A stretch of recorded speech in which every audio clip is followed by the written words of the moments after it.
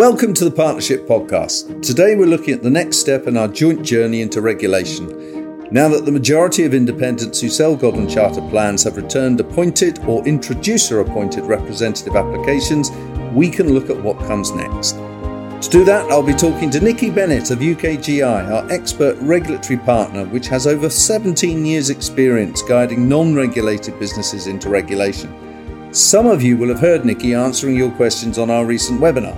Many of you will be hearing from UKGI now as they continue your journey. Today we'll talk about what that involves and answer some of the questions that independents have asked. So, Nikki, nice to see you again. How are you? I'm very well, thanks, Malcolm. Nice to see you again. Excellent. And I suspect you've been a tad busy, haven't you, the last 2 or 3 weeks? Ever so slightly. Very busy. All positive, but very busy. Excellent. Well, look, thank you for joining us on this podcast. And this is sort of 2 or 3 weeks after the webinar we held with you, which was very, very useful, I know, to our partner funeral directors. So, look, Nikki, if I may, could you give us a brief explanation of what UKGI's role is in all of this? You're working with Golden Charter as a regulatory partner, but what does that mean for funeral directors who are applying as ARs and IARs? Okay, so we are, as you said, a firm of compliance consultants. Our job primarily is to translate anything which could be considered complex into something that's very practical. My team are a team of natural fixers and helpers, and we've taken time to understand the complexities of the funeral planning world and appreciate that very rarely are things the same from one firm to another. And that's, for us, that makes it more interesting. But we've been working with Golden Charter since 2019. And the most critical part of that relationship is understanding Golden Charter, but also understanding how they work with their customers and their funeral directors alike. So that we can get under the skin of the business and make sure that before we start working with funeral directors who are going to be ARs or IARs, that we really understand them, and we hope that we can work with them in a way that it sits with what they already do. Everybody, Golden Charter and the funeral directors alike, all have a desire to do the right thing because it's the right thing to do. And our job is to make this journey quite simple. You've made the decision to go on it, you've filled in your application. It's not something to fear, but our job is to take any confusion or anything like that out of it, communicate in a way that makes everybody comfortable and they understand and know that we are there to hold the hand and provide that support as much or as little as they want, really.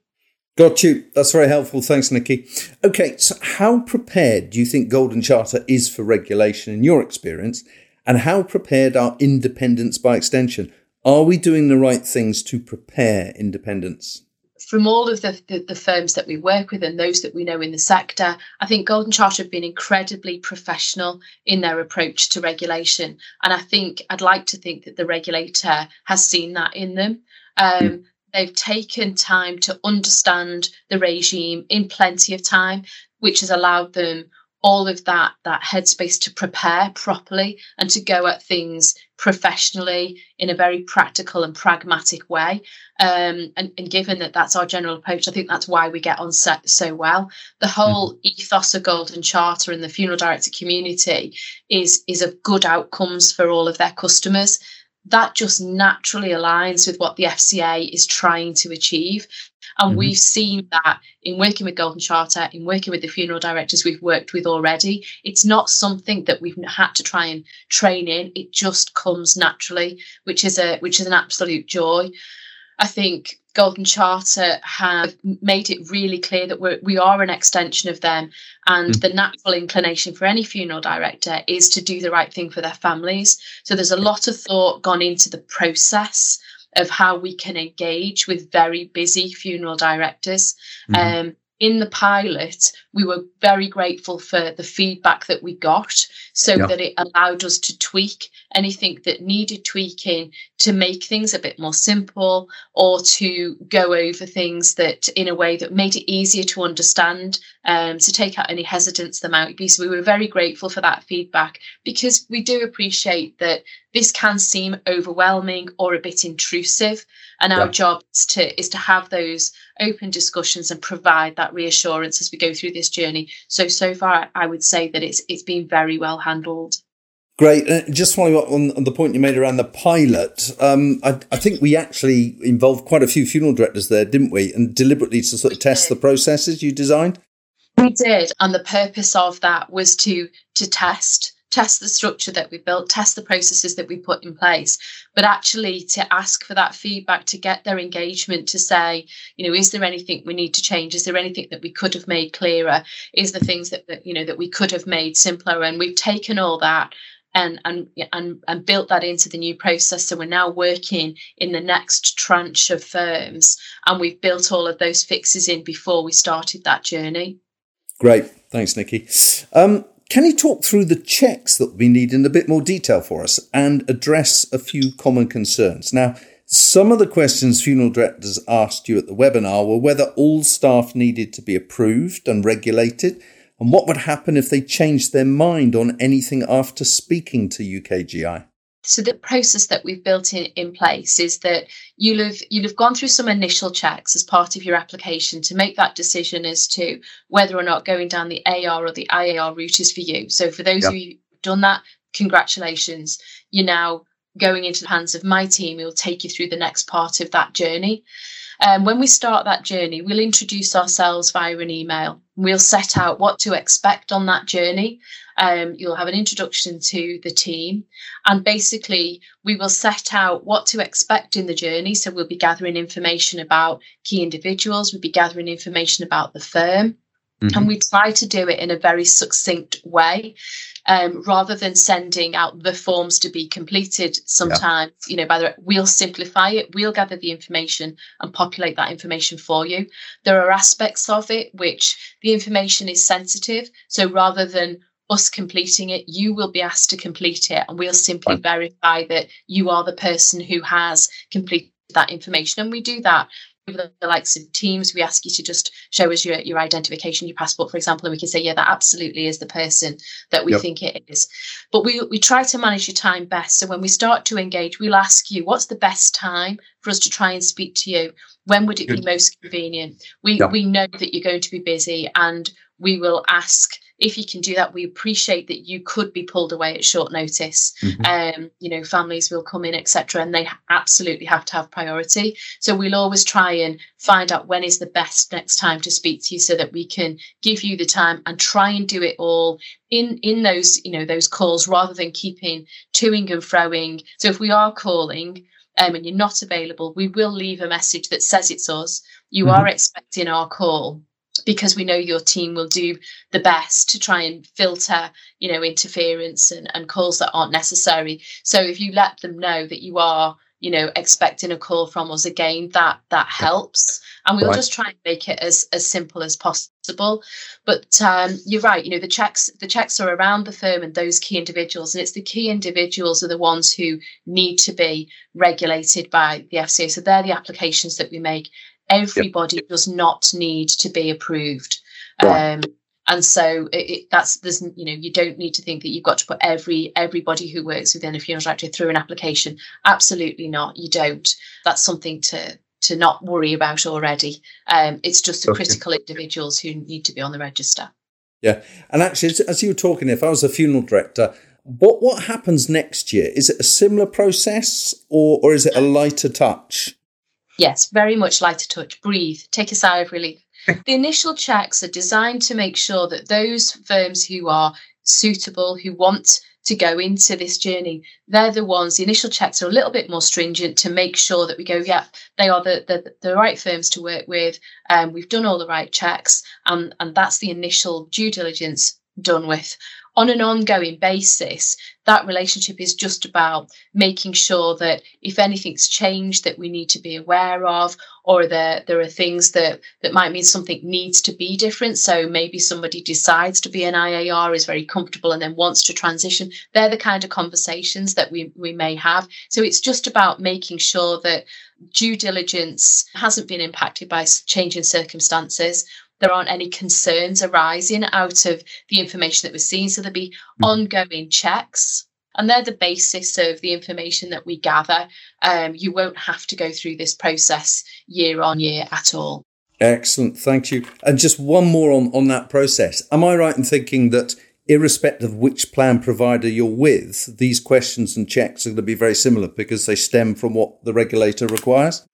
Absolutely, they should be. And so the information that's being asked for, whilst some of it may well feel a bit intrusive or a bit sensitive, the FCA sets their stall out quite clearly in what they expect of the likes of Golden Charter to do. And it is part of the ongoing protection of the ultimate, the customers, the families that buy funeral plans. So there is nothing being asked that is being asked, out of sheer nosiness or curiosity. All of the checks that are being done are there driven by what the regulator expects, not out of what we think we'd like to see or what Golden Charter would like to see. It's all required information, and it's treated with that right level of sensitivity and privacy. Fantastic. Now, by the time funeral directors hear this podcast, lots of work will have already begun. And I know that following a successful pilot exercise, as we talked about, to test the process, you've now started working with hundreds of funeral directors to take them through this due diligence stage. Could you tell us how that engagement with funeral directors is going? I think it's going very well. I think that the feedback we've had on my team is all very, very positive. I think we are, like I say, very reassuring in what we're going through. We give firms the time that they need, and any concerns around, for example, the sensitivity of the information being asked, we'll provide the reassurance about why we're gathering it, how safe it is. Any of the information we collect is stored safely and belongs to Golden Charter. It will all be given back. We don't keep it or anything like that. But I think the team have found that we've been on the other side of things. We understand how this can feel, and our job is to be reassuring. So it's gone very well. We've been sympathetic to the challenges. We've seen that challenge, we need to go, we can't carry on with the call, not a problem, let me know when it's convenient, we'll call back again. And we're just managing that relationship. And I think the feedback we've had has been, actually, this wasn't how I thought it was going to be. It's been more straightforward, and I understand why you're asking for what you're asking for. And I know when you can't see information that I'm bothered about. But the other thing is as well, where we have information that throws up something that might be a problem, or somebody might be concerned if they provide some information, they shouldn't be. Very rarely is there something that we can't overcome. Our job is to come up with solutions. And where we've had any issues arising, it's been something we can sort out. So that concern shouldn't exist. And if you think it is something that's delaying your engagement, don't let it. Raise it. Let's talk to the team. Let's see what we can do about it. Great. That's very helpful. Thanks. Okay, last question. And let's just sort of step back a bit and make this a broader question. Do you think the FCA has the balance right for customers? Will families actually be in a better place after the summer? Great question. I think the regulator always tries to do the right thing. And in taking in funeral planning, as with any of the sectors they've taken in over the years, it's born out of evidence of poor practice. And so invariably, they start their journey on the basis of poor practice, and then they take the time to understand the sector. And I think one of the biggest things they've learned on this journey so far is that no two firms in funeral planning are alike. Everybody does it differently. And so I think there has been some challenge there in how that translates into actual rules that are suitable for everybody. So I think they've been on that learning curve. Ultimately, do I think it's the right thing to do?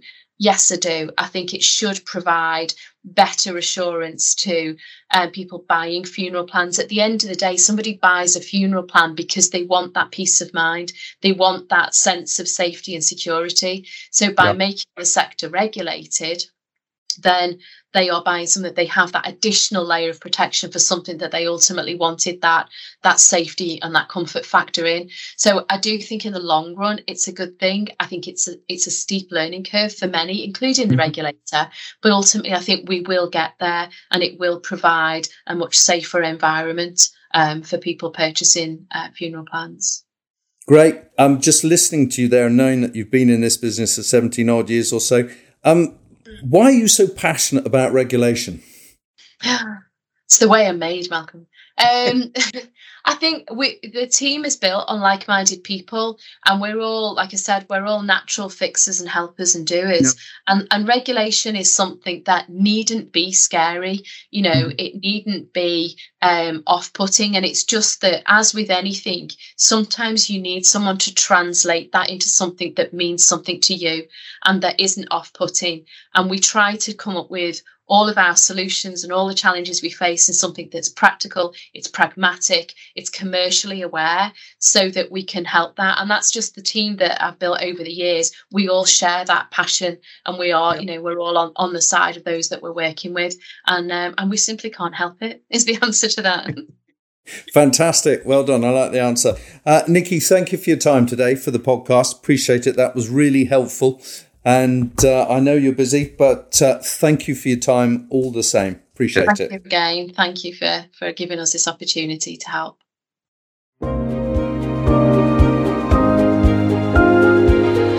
Thanks for listening to the Partnership Podcast. If you've started your regulatory journey, you'll hear more from us and from UKGI. You can also speak to your business manager to ensure everything's on track. And if you have any questions about what you'd like to hear discussed on this podcast, you can also contact me at malcolm.flanders@goldencharter.co.uk. Our full catalogue of episodes is available at goldencharter.buzzsprout.com or on a range of podcast apps. That includes the FCA regulation mini-series that closed out 2021 and has lots of other perspectives on the journey to regulation. Thanks again, and I'll talk to you next time on the Partnership Podcast.